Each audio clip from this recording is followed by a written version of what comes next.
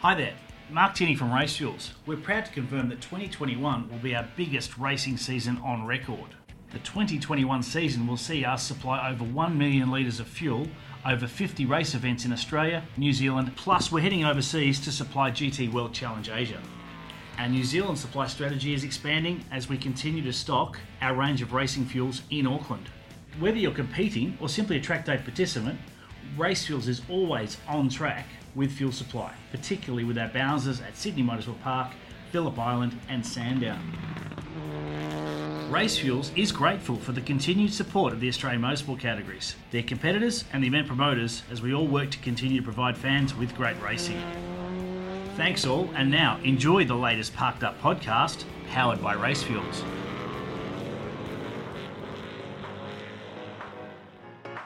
Two of the very best operators parked up in the garage.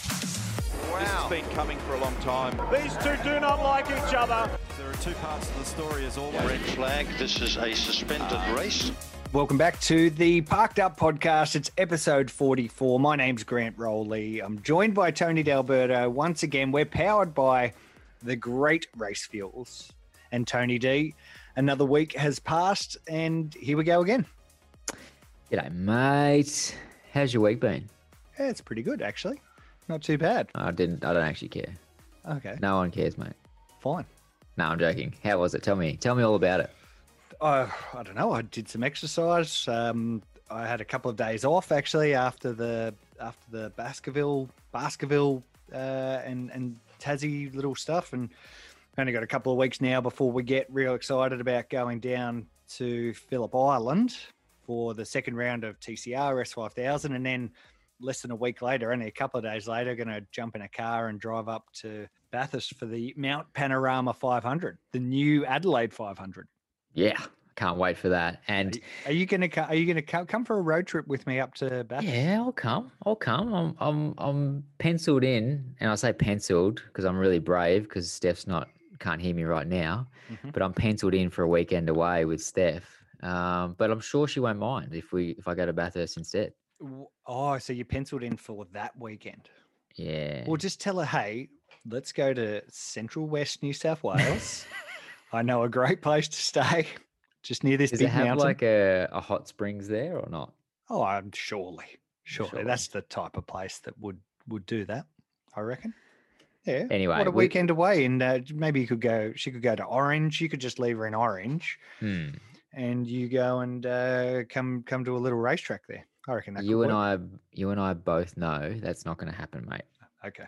And if you want to see me again without black eyes, then I think we should just drop this conversation right now. Let's move into some car racing because it must be getting close to the start of the season because we've got livery drops, we've got news coming out of our backside, and this is all just V8 supercars. Hey, the biggest news story possibly of the whole year dropped not long after our last pod drop. So we've got a little bit of chasing our tails to do with the huge news about Triple Eight and its ownership and its driver lineup and a whole other raft of things. So look, let's save everyone from us just dribbling on. Let's get straight into it. Here's the news.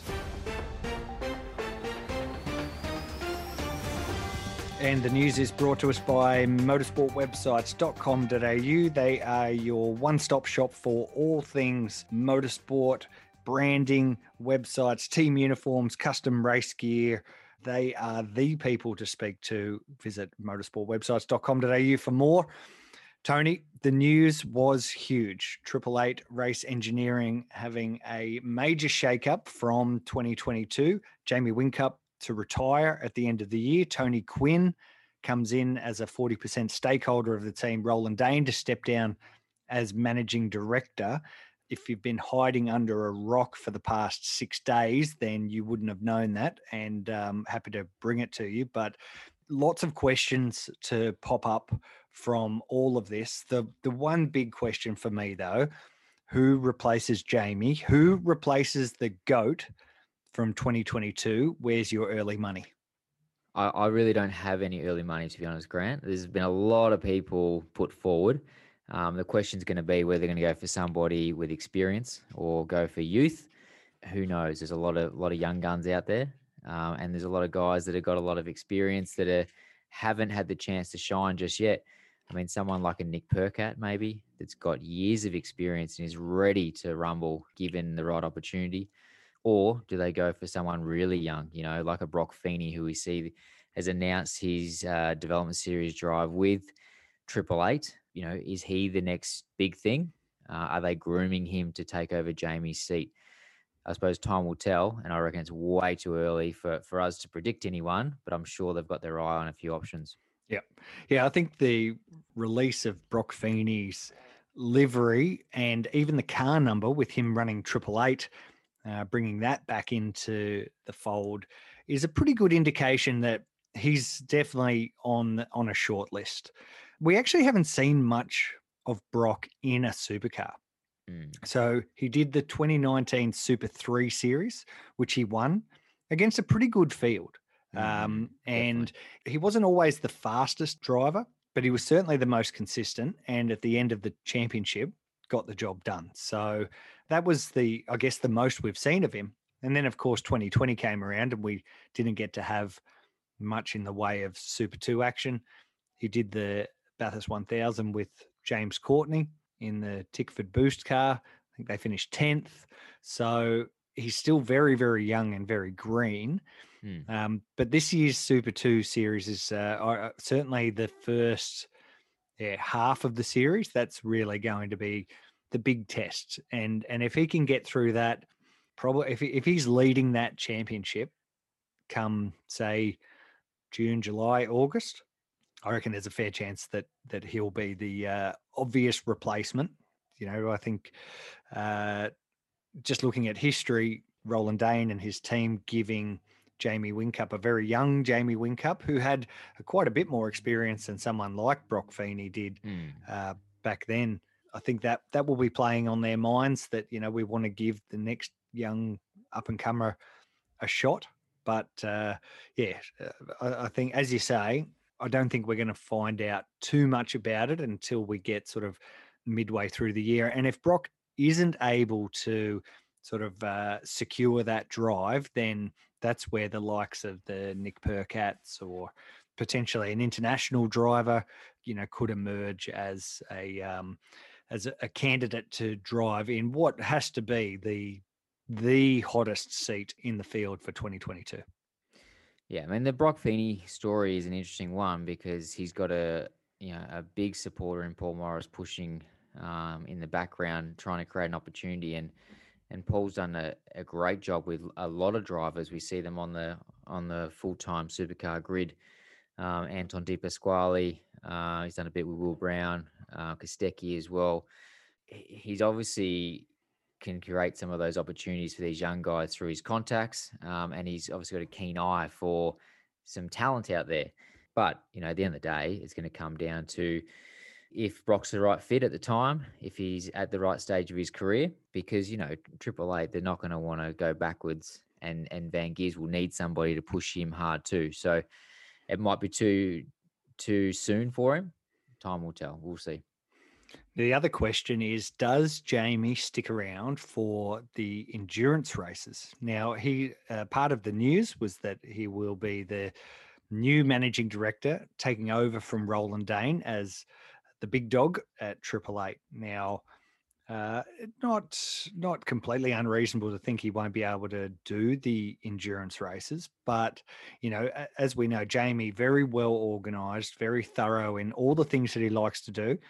And there's just no way that he would only do one motor race for 2022 or beyond. He'll want to keep himself pretty fresh as well. So he'll need to, if he does want to do the endurance races, my take is that he'll also want to do other driving that will keep him sharp for that race. What do you reckon? And how much of a balancing act do you think he'll need to play, particularly in his first year of being the MD, as we get closer to that? Personally, I think the role is too big for him to half do it and to be racing something else, taking his mind off the job, because you got to remember he has other things outside of racing too, with his other businesses. He's a very busy boy, and to add racing into that, running Triple Eight, he's going to have a huge amount on his plate. I don't know. I can see him not doing Bathurst next year. I can see him just walking away and really sinking his teeth into this new role. But who knows? I mean, I think every team up and down pit lane, if Jamie Whincup became available as a co-driver, we'd love to have him. And obviously he can't go anywhere else but Triple Eight. But does that, mean that Craig Lowndes might step aside and retire? I don't know. There's a lot of unanswered questions because, if Jamie's going to do a co-drive at Bathurst, he's only going to do it in the best seat possible. If Triple Eight grab a young bloke, then Jamie will want to do it with SVG. And so that's my take on it. So I don't reckon it's a certainty that he's going to jump in as a co-driver. I mean, speaking of co-drivers and guys that just jumped out of the main series, someone like a Rick Kelly, he hasn't been confirmed anywhere just yet either. So I don't know. Maybe once you've had a big career in supercars, you're happy to step back if you feel as though you've achieved everything. And Jamie certainly has achieved a huge amount in the sport. And anybody would be happy to walk away and retire with the trophies that he's got in the cabinet. Yeah. Well, interesting. I mean, the sport, I feel, is just a little poorer without him being there regularly.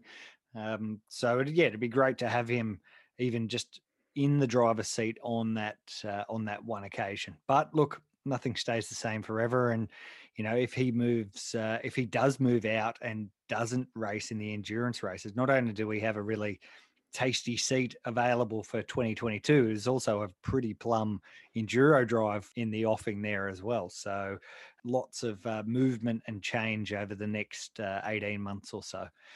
Very exciting. Just speaking of Triple Eight, they've also confirmed an entry in the new GT World Challenge Australia. They'll prepare a Mercedes GT3 car for Shane van Gisbergen, who'll race alongside His Highness Prince Jeffrey Ibrahim of the Johor royal family. We've got royalty coming to race down under in 2021. I think they've had that association for quite a few years now. I think that's who they race with overseas when they do their races over there in the Mercedes. Man, I tell you what, Triple Eight, super, super busy. I mean, they got a lot on their plate at the moment. Lots of irons in the fire. I mean, they're racing XLs, Dunlop Series, supercars, GT racing. What is next, honestly? Yeah, well, they should come race a TCR car against you as well. Why not? Well, Roland was at Simmons Plains, so maybe he's just checking things out. I think he was actually on the cans to a driver in the XL series. But one thing I did want to talk about today is actually Tony Quinn getting involved in Triple Eight. What does that mean? He's got 40% of the ownership now. Yep. So he's got the biggest share, but if you add Jess Dane and Roland Dane together, they've still got 41%. So the Danes still hold majority share, but it doesn't look that way, does it? No, that's right. No, that was an interesting little point to come out of the stakeholdings in the team. Now, what that actually means, I'm not really sure. I'm sure, we know Tony Quinn just, loves his racing, and he's got an exceptional eye in the business world as well. So that's it's a real coup for the Triple Eight organization. Obviously puts a little bit more cash in the bank as well. So you can just see the Triple Eight steamroller continuing in supercars over the coming decade under the new sort of reign of Jamie, Jess Dane obviously working in there as well. For me, it just means that we've got another 10 years or so of this team being the ones to beat. And if you do beat them, you're having a good day.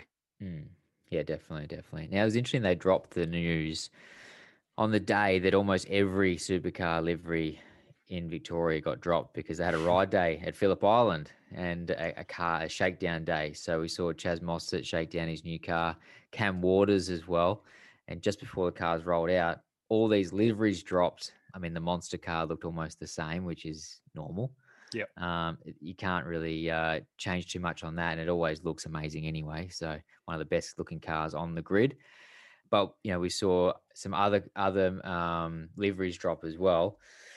Tomorrow, though, So when you say DJR. tomorrow, you mean Tuesday. Tuesday, the 9th of February, Yep. DJR are going to drop their livery. Now, we've seen the last 5 years the car look almost identical. Mhm. Is it going to look the same? Or, now Penske aren't involved. Do they have that freedom to do some changes and, spice it up a little bit? Maybe. I do love the fact that they've kept this similar livery through a long stretch of time. Any time in 5 or 10 years, you'll look back on the current scheme that they have. And as a race fan, you'll look at that scheme and you'll think success. You'll think this was a period of domination for that team. Now, I'm going to guess with a similar bank of corporate partners that they have in Shell and Pertec and Repco, I'd imagine that the livery will stay the same. And I guess as people are listening to this, they've probably already seen it anyway. So we'll see what happens. But maybe in 2022 with new generation of car, maybe that's where we'll see a shift in their livery. Maybe the idea is to keep the livery similar now up until we get a completely new shape of race cars in Gen 3. Anyway, we'll see what happens there. There's a few more schemes that need to drop before cars go testing at Winton for the Victorian teams and Queensland Raceway for the Queensland teams. Okay, Tony D. In terms of the big supercars news, that was it in the week that was. But here's some big news for you. For the Phillip Island Shannon's Motorsport Australia Championship event on the Friday night, I have concocted this plan for a pros versus media karting challenge. Would you like to be involved? This is your official invitation. Oh, really? Yep. Would you like to be involved? Do you want to be really pro or media? You fit in both categories these days. Yeah, I'm sort of both these days because I'm sort of not really a race driver anymore. I'm not really a media bloke either. What do I do better? Actually, at the moment, I reckon, when you consider my results at Simmons Plains, I think I'm doing a better job of this. Well, that's right. And have a look at our huge numbers and the amount of people tuning in. It's our massive. numbers are going good. Massive. Our numbers are going really good. Yeah. And your numbers on the track are poor. So, yes, you need to apply for media accreditation.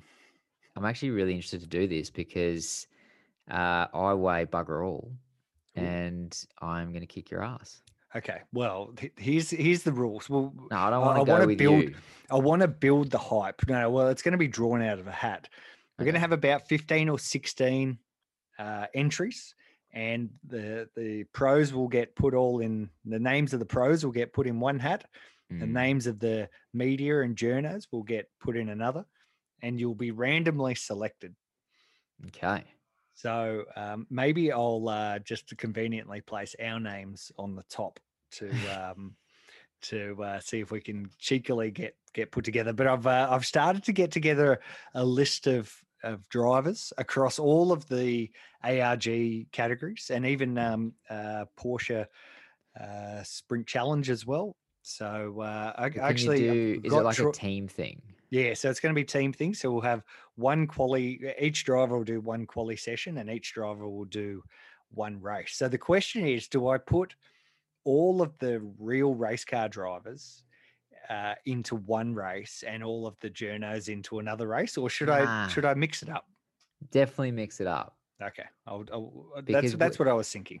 Because the race drivers will want to punt the journos out of the way. Oh, right. Get something back.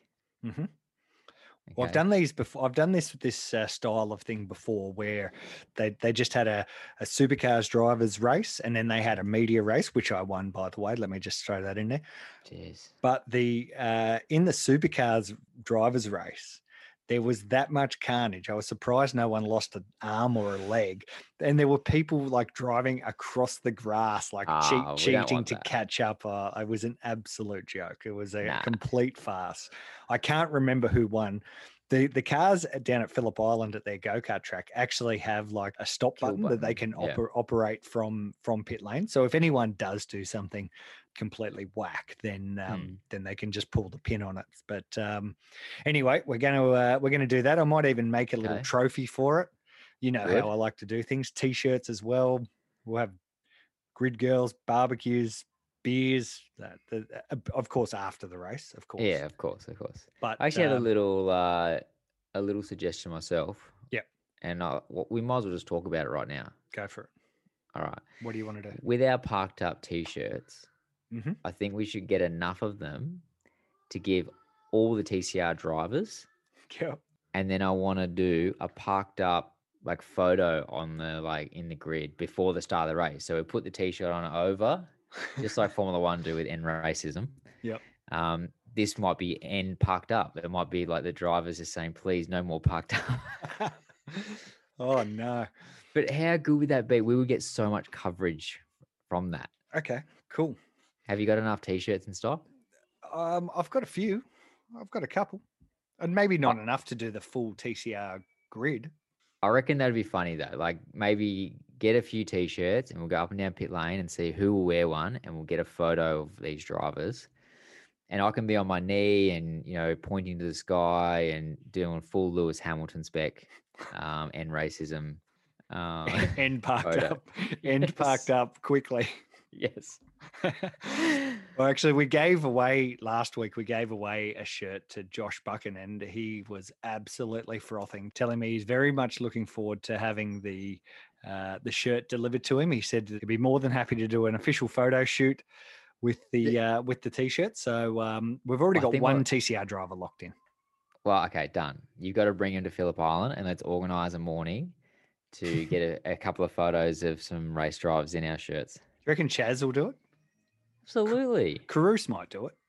Oh, no, he wouldn't do it. He's got his own podcast. Oh, dear. All right, so that's enough of the news, Grant. Are we wrapping this up, or have we actually got a guest for today's show? No, How'd you go with that? No, I've organised a guest. Of course, we've got a guest, and we've got a very good guest. One person who has been in the news of late, but I don't think many people have actually spoken to him. They're probably a bit scared to talk to him.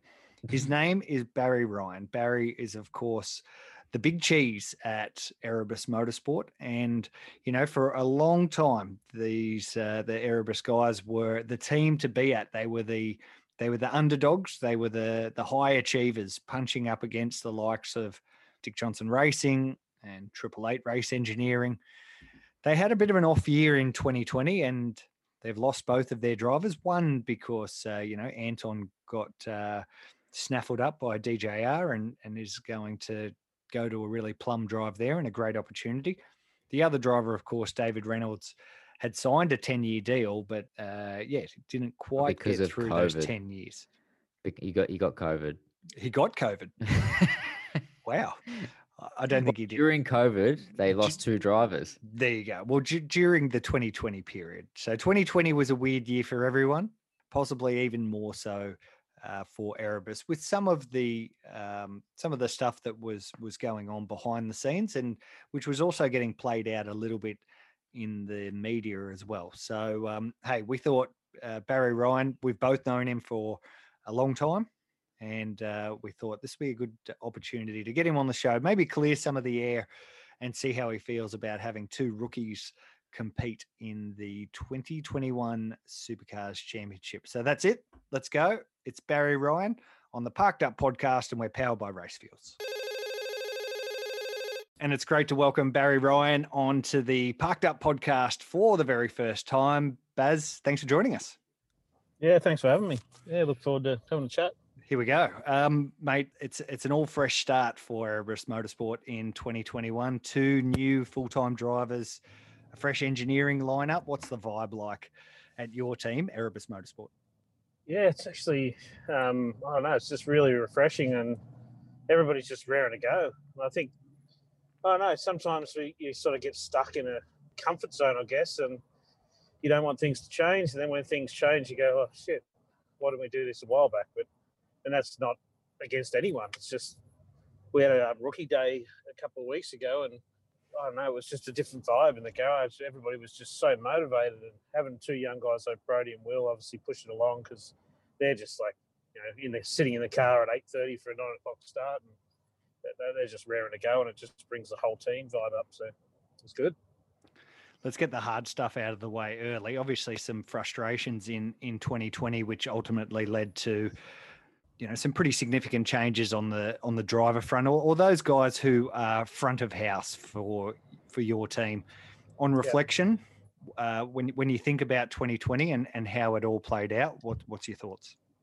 Oh, it's just a tough year, and anybody can believe anything, but I know what happened, and I know what we had to do with government rules, not just supercar rules or Erebus rules or the rules the government enforced. That's what we had to be strict on, and majority of our team really were good with that. And they understood that this was a pandemic; it wasn't just a game, and other people just didn't take it seriously.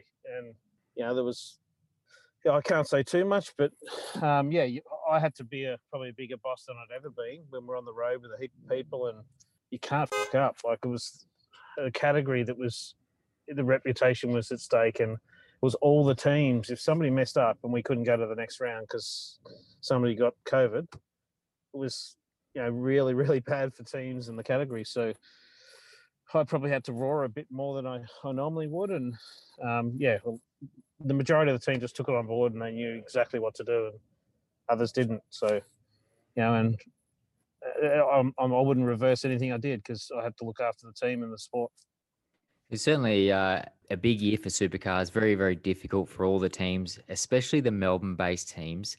And we've spoken about it quite a bit on our podcast and spoken to a lot of guests. But from your point of view, how difficult was it to be on the road that whole time and to manage a group of people, inspire them, get them going, even though results weren't where you wanted them to be? It was a really tough year for the team, and you had to be that leader the whole time.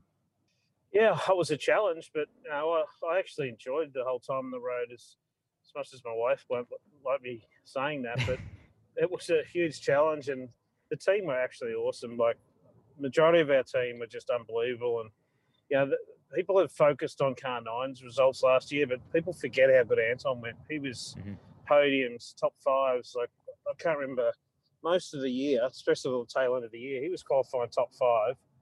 And if he was outside the top 10, it was like, what happened?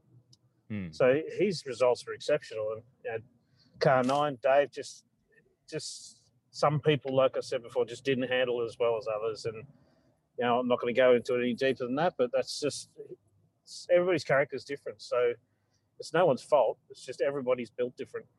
And Anton loved it. Being on the road for him was like his dream. We're racing every weekend, and he could race every day if he could, and he'd love it. But Dave's always said that he loves breaks between races, and it gets too much for him, and that's just Dave. That's just the way Dave's built. So it didn't work as good for him, but the rest of the team was unbelievable. We had our little ups and downs because it's a group of people seeing each other every single day. But we tried to make sure we had breaks from each other, and had a bit of time out, and we all looked after each other like we're a family. So majority of the time on the road, it was awesome. Now, just talking about Anton's results that you've just touched on there, does that make it any harder to see him go this year? And did you know that was sort of happening? I mean, there's obviously a lot of chat about it, but how soon in the year did you know that he was moving on? It didn't take too many rocket science to work it out. That's why we signed Will Brown back in 2019. So we pretty much knew it was going to happen, and we're pretty proud that we brought him into the sport where no one else was even looking at Anton back in when we signed him up in 2017. So I'm proud that we gave him the opportunity, and we gave him his first race win, even though it was a bit of a fake win, but that's another story. But win's a win. Yeah, exactly. He got podiums. His first ever Bathurst, he qualified third, and he was exceptional for our team, and just a good bloke through and through. Now, I guess just talking about the driver market, you've got two young, fresh faces in this year in Will Brown and Brody Kostecki. who are no stranger to your team. But there's one prized seat out there that'll be available for 2022. Now, in case you guys have an absolute ripper year, have you got both of those blokes locked in on some long-term deals? So Roland, Tony Quinn, Jess Dane, Jamie Winkup, whoever's running the show over there these days, so they don't snaffle them. Oh, yeah. You can always say you've got your drivers locked in. We had one driver locked in for 10 years. So, we had an option to retain Anton too, but we have got them locked in for, minimum 2 years. And we hope they stay for a lot longer. But I've talked to Betty, and basically we've just said, the new crew chief, Brad, and the engineers, it's like drivers will stay if you've got a fast car.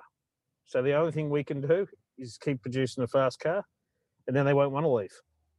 But if they get an opportunity like Anton did, it doesn't matter how fast your car is. He's going to a team where they've won 3 of the last 4 championships. They've been the team of the last 10 years, really, and Red Bull's the other team of the last 10 years. So I'm sure if Brodie and Will got an opportunity to talk to Roland or whoever it is, they're going to probably have a chat, whether they're allowed to by their contract or not. But I really hope that we can show them that the grass isn't going to be any greener. Stay with us. Now, you recently tested at Winton as well. The guys got some early miles. One of the first supercars teams this year to do any serious testing. How much of an advantage is that to get those early season laps out of the way? I feel it's a big advantage because I don't see either Will or Brodie as rookies. Their status is a rookie, which is great for us. They've got 2 years of being a rookie, even into Gen 3. So I think it's an awesome opportunity for us. And those 2 boys got in the car, and within 3 laps, they were all right, let's start testing. They didn't need half a day to get up to speed and, my seat's uncomfortable and all that bullshit. They got a hammer out, banged their seat until it was comfortable and got on with it. And Baz, what's the expectations for the year, knowing that you've got, 2 fresh drivers, but as you mentioned, they've got quite a bit of experience under their belt? Yeah, well, we don't want to talk expectations too much. We just want to go with what happens. But I'd love to see both of them get a podium, and I think in the right circumstances, they're both capable of it. We've just got to deliver the car to them. If we can deliver them a car, they can qualify up front. We've seen how Brodie races at Bathurst, and you put him on the front row with a good car and a good engine, and no one's going to pass him. So. And Will's an exceptional racer. He's probably one of the best guys I've seen come through the field in multiple races we've had with him. The Gold Coast in 19, I think it was. Sandown 19, when he come through and passed Garth and nearly passed Lowndes for the win. And he's just a really, really good, strong racer. And he's a fun-loving little kid. But when he puts his race face on, we saw it at the test day probably more than ever. He's a really serious racer and, a pro. So, I'd love to see him get a podium and, but we're not going to talk our stocks up too much. Was it performances like Sandown and Gold Coast that really made you guys think that, hey, we need to get Will locked down for the long term? Yeah, I think when I probably first started talking to Will when he won the 86 and Formula Ford Championship the same year, I sort of thought, this is the next kid. How can we get him on the journey with us and make sure he stays around for a long time? So, but some of those definitely cemented the fact that it was like talking to Betty, let's just sign him up. Worst case, we'll run 3 cars if we can retain Anton. But and that was always part of our plan. If we can retain Anton, but somehow try and run 3 cars. But shit, that would have proved difficult with what happened with Tickford and stuff. So we're probably lucky. I thought you signed him up after you saw how he beat Tony D in the TCR Australia series. I thought that would have been the absolute tick.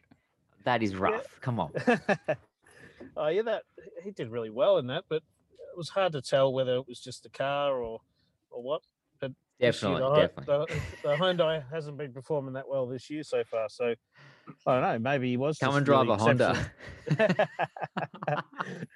Yeah, they don't look too flash, those Hondas. Not at the moment. Yeah. They'll get there. The BOP will sort that out. Yeah. So one of the extra things that was happening in 2020, which I'm not sure you'll be able to talk a little bit more to this if this sort of affected the way that the season rolled out, but you had the Inside Line TV documentary, which came into our TV screens conveniently while we were sitting in our lounge rooms, not able to do much else. The documentary gave an insight into the inner workings of a supercars team, all focused on Erebus Motorsport, and you were one of the effectively 3 or 4 lead characters inside there. And I guess some of the portrayals were the big bad Baz was that was the way that you were portrayed inside the documentary. What was your thoughts on how that rolled out, and will we see it again in 2021? Oh, look, that's a tough one. The way it rolled out, there's a lot of things on there, and we talked about on the review show that I'll definitely watch it back and go, who the hell is that guy? But people that know me, and I guess they wanted to create a villain that's good for a TV show. Everything I did was on camera, so I can't deny I did some of those things. And when you're 24/7, you've got a microphone strapped to your chest, you forget about it. But some of it, when Tony, and most people that I've spoken to within the industry see it and they love it because they know I might have blown up then, but 5 minutes later, you're going down, you're going, mate, you know what happened there. You're fixing the situation, but sometimes you talk to the drivers about what the mechanics are doing to keep the drivers pepped up, and then 5 minutes later, you're talking to the mechanics saying how much of a dickhead the driver is, because sometimes you've just got to do that over a weekend just to keep everybody's energy up. But you don't expect to see it all together on a TV show, because if you see one bit and you don't see the other bit, you can't work out what I'm doing. So I think that's the hard thing for people to get around their heads. That I just looked like I was yelling at everybody and giving everybody shits, but a lot of the time it was to keep the energy of either the drivers up or the mechanics up and the team up, and it's not supposed to be seen together. But I don't know. I've learned things from it, and I'm not going to change. So anybody that thinks they're going to change is, they're just dreaming. So it definitely kept us entertained. I watched all the episodes during COVID with a lot of interest, because you do know the ins and outs of the sport, and the role that you do play is very tricky to manage all those people. And they did definitely portray you as the wolf, big bad wolf. But hey, you're getting results with the way you were sort of approaching the situation. So that passion side of it really comes through, and I'm sure that's why Betty has you in that position, because you're so passionate about going motor racing. Yeah, I know. I guess the testament to that is that pretty much from 2017 till this year, no one's left. No one's left the organisation. Nobody comes in at the end of the year and goes, "Oh, why do you treat me like that?" And it's usually I predict that they're going to come and see me. I'll grab them and say, "Mate, you know what happened? You know why I blew up at you?" They didn't show people blowing up back at me most of the time either. But the conversations happen. We all get on with it. We all learn, and we all realise that you've got to make mistakes to learn. So, I just sometimes don't have the temper for it, and but all the guys in the team, because they've been there so long, they know that's just me. So they know in 5 minutes I'll forget about it, and I'll be saying, "Oh, do you want a drink?" Or "You're right. Do you need a hand?" Or "I'm there cleaning the car" or something. So it's not. It didn't portray how strong our team bond was. So can we expect to see the show reappear? Is that part of plannings, or is it enough of the inside runnings of Erebus Motorsport? No, that Betty enjoyed it, but she didn't enjoy the fact that we didn't have much control over the editing. So she definitely wanted to do a second series, and our plan last year was to do it. So we've done a lot of filming last year. A lot we couldn't do because of COVID restrictions, but a lot of it's going to be more not just about motorsport. A lot of the background of business and Betty and who she is, and and it'll roll into this year. So I think it'll be combined 2020-21 series that'll come out, and it'll be a little bit more around Erebus and more good things, more good content, not bad content. Hey, the bad stuff is what sometimes what we want to see. We want to see the blood and guts, but there'll be still all that. It's just in probably a better way. Now, we saw the cars roll out at the Winton Test with a pretty cool testing livery. Obviously, a couple of new schemes to come on board for the season. Are we expecting identical cars, or are we going to have two different looking cars? And when would we expect to see those delivered to the public? At the moment, we'll probably have two different cars. With Penrite, how late they made their decision, it made it really difficult for us to try and get naming rights sponsors. But we've got Brody's car definitely right to go, naming rights. We've got wheels pretty close. It could be two rounds here, one round here. A bit of what Brad's been doing the last couple of years with Percat's car. But there's still a lot of shit going down, which we're trying to sort. But it's tough, and big businesses that have the money to do it can't just make a decision overnight to spend what you need to spend, and then we've got to manage merchandise and liveries and walling and uniforms and all that stuff. So we didn't want to rush out some livery that wasn't ready to go and a sponsor that wasn't ready to start activating. So we did the test livery because we wanted to show this is the level we want to keep it at, and be as professional and highly regarded with what we do with liveries as we can. And we'll definitely bounce out something pretty special as soon as we can. Probably the lead up to Bathurst. I don't think we'll still use that for the test day, and then we'll do something lead into the Bathurst week. Now, we've seen Triple Eight recently just announced that they're going to have a GT presence. Now, obviously, Erebus have got a rich history in GT racing. Do you expect to ever get back into that side of it, or are you just going to focus purely on supercar racing? I think at the moment, supercar racing has got to be our focus. We've got a lot to prove again now with bringing Brody and Will through and showing that we're not going anywhere. We're here to stay, and we're going to win Bathurst again very soon, and hopefully win big races again soon, and head for a championship, all that stuff. But anything could happen. Betty still loves the GT series, and if there's something we can do in the future, we'll definitely be looking at it. Daniel and Betty they're constantly looking at what's going on and what looks like it'd be not just cool but good for the business. And the Bathurst winning SLS is sitting proudly at the Bathurst Museum, and that'll just stay there as long as they want it. So that's always a piece of history that's going to stay around for us. And we've got really good memories of what we've done with GT racing between Macau and trips to Spa and doing Dubai 24-hour races and stuff like that with Black Falcon, but as an Erebus team. Anything like that we'll definitely look at. Last little question from me, Baz. How long have you been at Erebus now? I started there, started 2012. I was part-time most of that year. I went full-time in November 2012, so this is my 8th year. Pretty quick move up the ladder. You've done well. Yeah, well, 2012 was supposed to be my gap year. I got out of supercars because I was just a little bit over it. And pretty quickly, Bathurst 12-hour, I went with Erebus to the 12-hour and run their program there, and we got second. And also worked with Jack LeBrock that year with Bruin Beasley. Bruin's a good mate of mine, and I said to him I'd love to work with him one year, and we'll go and win a Formula Ford championship, and we actually did with Jack LeBrock. And then, we quickly ended up doing a program with Betty and the GT guys at Erebus.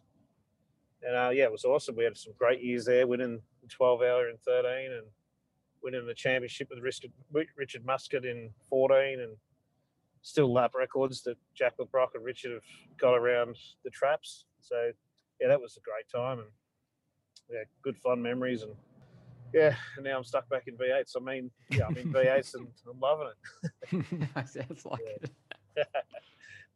So wouldn't do anything different. It can be a drain, and I guess not to harp too much on on some of the stuff that we saw in 2020, particularly around your team, but super stressful time, not just for supercars, not just for trying to run a business as large as that, but just in life in general. And it certainly took its toll in a whole bunch of different ways. Oh yeah. It was the pressure creates diamonds. So we've got some pretty big diamonds being created at the moment. So well, even personally last year, I had my daughter going through year 12. That was tough. She had the homeschool, and she ended up getting ducks, and she kicked ass. But that sort of stuff is really difficult. The wife at home, and like everybody in Victoria, they're stuck at home, not seeing anyone, and you're away as well. And Zoom calls only do so much. Yep, Zoom has definitely been the way. Barry Ryan, we thank you so much for your time and your great insight and honest insight as well. I'm sure our listeners have really enjoyed it. Mate, we're looking forward to seeing you back at the racetracks pretty soon. And we thank you so much for your time on Parked Up. Yeah, thanks, guys. Hopefully I wasn't too honest to get in the shed. Thanks, Baz. It sounded good, mate. Cheers. And we thank Baz for being on Parked Up. Tony, he revealed quite a bit, but I think the thing that grabs me the most is his passion. And you might have mentioned it in a question there. He is just wildly passionate about getting the results that he feels that the people around him should be getting. Yeah, definitely. And that does come across. And like he said, sometimes maybe he doesn't deliver it properly and he can be seen to be the big bad wolf. But people that do know him know that he says what he thinks and then he comes back and gives him a hug afterwards. So definitely that show didn't really portray some of that. The one thing I did like, though, he was talking about, what is going to keep drivers at their team and knowing they've just lost 2 drivers. And, his response was to have, the best car on the grid. And that's what their focus is. And I think that's awesome from a race team to have that mentality about, building the best race car, best team, and you're going to attract the best drivers because of that. And that is certainly true. I mean, why does everyone want to drive Triple Eight or DJR? Because they've got the best cars on the grid at the moment. That is for sure. So he knows where it's at. It will be really interesting to see how Will and Brody go in their first year. We have seen them both be in the championship for a very long time, so they're not newbies. But as I know, it's a very different ball game going to the main series rather than coming out of development series. So they've got a lot to learn, and they certainly know that. But be interesting to see if their cars are fast enough to do the job. All right, so just an early little tip from yourself. Who comes out on top by the time we get to the end of the year? Who do you reckon we're going to see higher in the standings, Will Brown or Brody Kostecki? I think Will Brown. Cool. Who do you think? Yeah, wow. Look, I think I'd obviously got to know Will quite well through the TCR Australia series where he won in the Hyundai in 2019. I don't know, maybe my gut says that Brody will come out on top. Just seeing how he went about his business in the Bathurst 1000, elbows out, wasn't afraid to, rub panels. They were clearly down on horsepower, and he never ever gave an inch. Watching him hang to the outside around Griffin's Bend lap after lap, keeping others with faster machinery at bay, sort of gave me the impression that he's not going to be afraid to rub doors with anyone in that field. So I think does that get him in trouble on the track or not? I'm I guess I'm not sure, but I think certainly eventually either way, that mentality will be good because he'll establish himself in the category as someone not to mess with. But I think he'll probably go through a phase of not finishing as many races as he could because he's trying to establish himself as the enforcer, maybe the new enforcer, in the category. So, we'll see what happens. They're definitely both very talented drivers, and it will be close. I think on speed, like if you're thinking about who's going to be the quickest driver, I think they're going to be very evenly matched. Cool. Well, we look forward to it. It's not too far away. 3 weeks until supercars are going around Mount Panorama for the Mount Panorama 500. Even less time until we're going racing down in TCR World. But that should do us, I reckon, for this episode of Parked Up. One final thing. I actually got a bit of a message from an anonymous caller. So last week I did mention that you were treating me a bit like a punching bag at Simmons Plains when we were talking about when I was with you and you were having some struggles with the old Honda with some of that straight line handling. And the chat resonated with our anonymous caller. So I've been told to ask you for your reaction when our anonymous caller offered their emotional support after you'd finished second in the 1999 karting nationals. Shane Price won. You finished second. And our anonymous caller said, second is still a great result, mate. Apparently, the verbal decapitation of our anonymous caller has stuck with them for a long, long time. Oh, James. James, my best mate, used to come away and push the go-kart trolley for us. And the poor bugger just copped an earful after I finished second in the national championship. And the worst thing about it was I'd won every heat leading into the final. And Shane got me in the last race and won the race. And I wasn't happy about it, clearly. And I've scarred James for his whole life now. Emotionally scarred the bloke. I'm sorry. I'm really sorry. But hey, look, if I use a quote from Baz today, you know, I'm an emotional guy, and I just say what I want, and then afterwards we just hug and make up. So what happened in the race? How did you lose this thing? I had carburetor. I had a problem with the carburetor. Right. So yeah, the engine went a little bit off tune, and Pricey got me off the line into turn one, and then I just battled with the thing missing all race, and couldn't get back around him. Were you running the thing a little bit too lean? No, I don't know what happened in the end, but yeah, of all the races, that was the wrong race to happen because we had it in the bag. Yeah. What class was that? Clearly not. I think that was junior clubman, something like that. Don't worry, not many famous people have won Australian junior clubman national championships. Actually, it might have been before that. I'm just trying to think. No, it was junior clubman because about 2 weeks before, I'd won the Victorian state title and Shane had finished second. And then he won the national title and I finished second. And after the race, he said, I know which one I'd rather win. Oh, wow. Off that. So, yeah, there you go. Okay, cool. Good times. Thanks for reminding me, James. Good job. All right, back to rehab for me then, Grant. Oh, no, the old bones have been let out of the closet and they smell. They're smelly. All right, that's it. That's the end. Parked Up. Episode 44 in the can. Everyone have a great week and you'll hear from us next time. See you guys.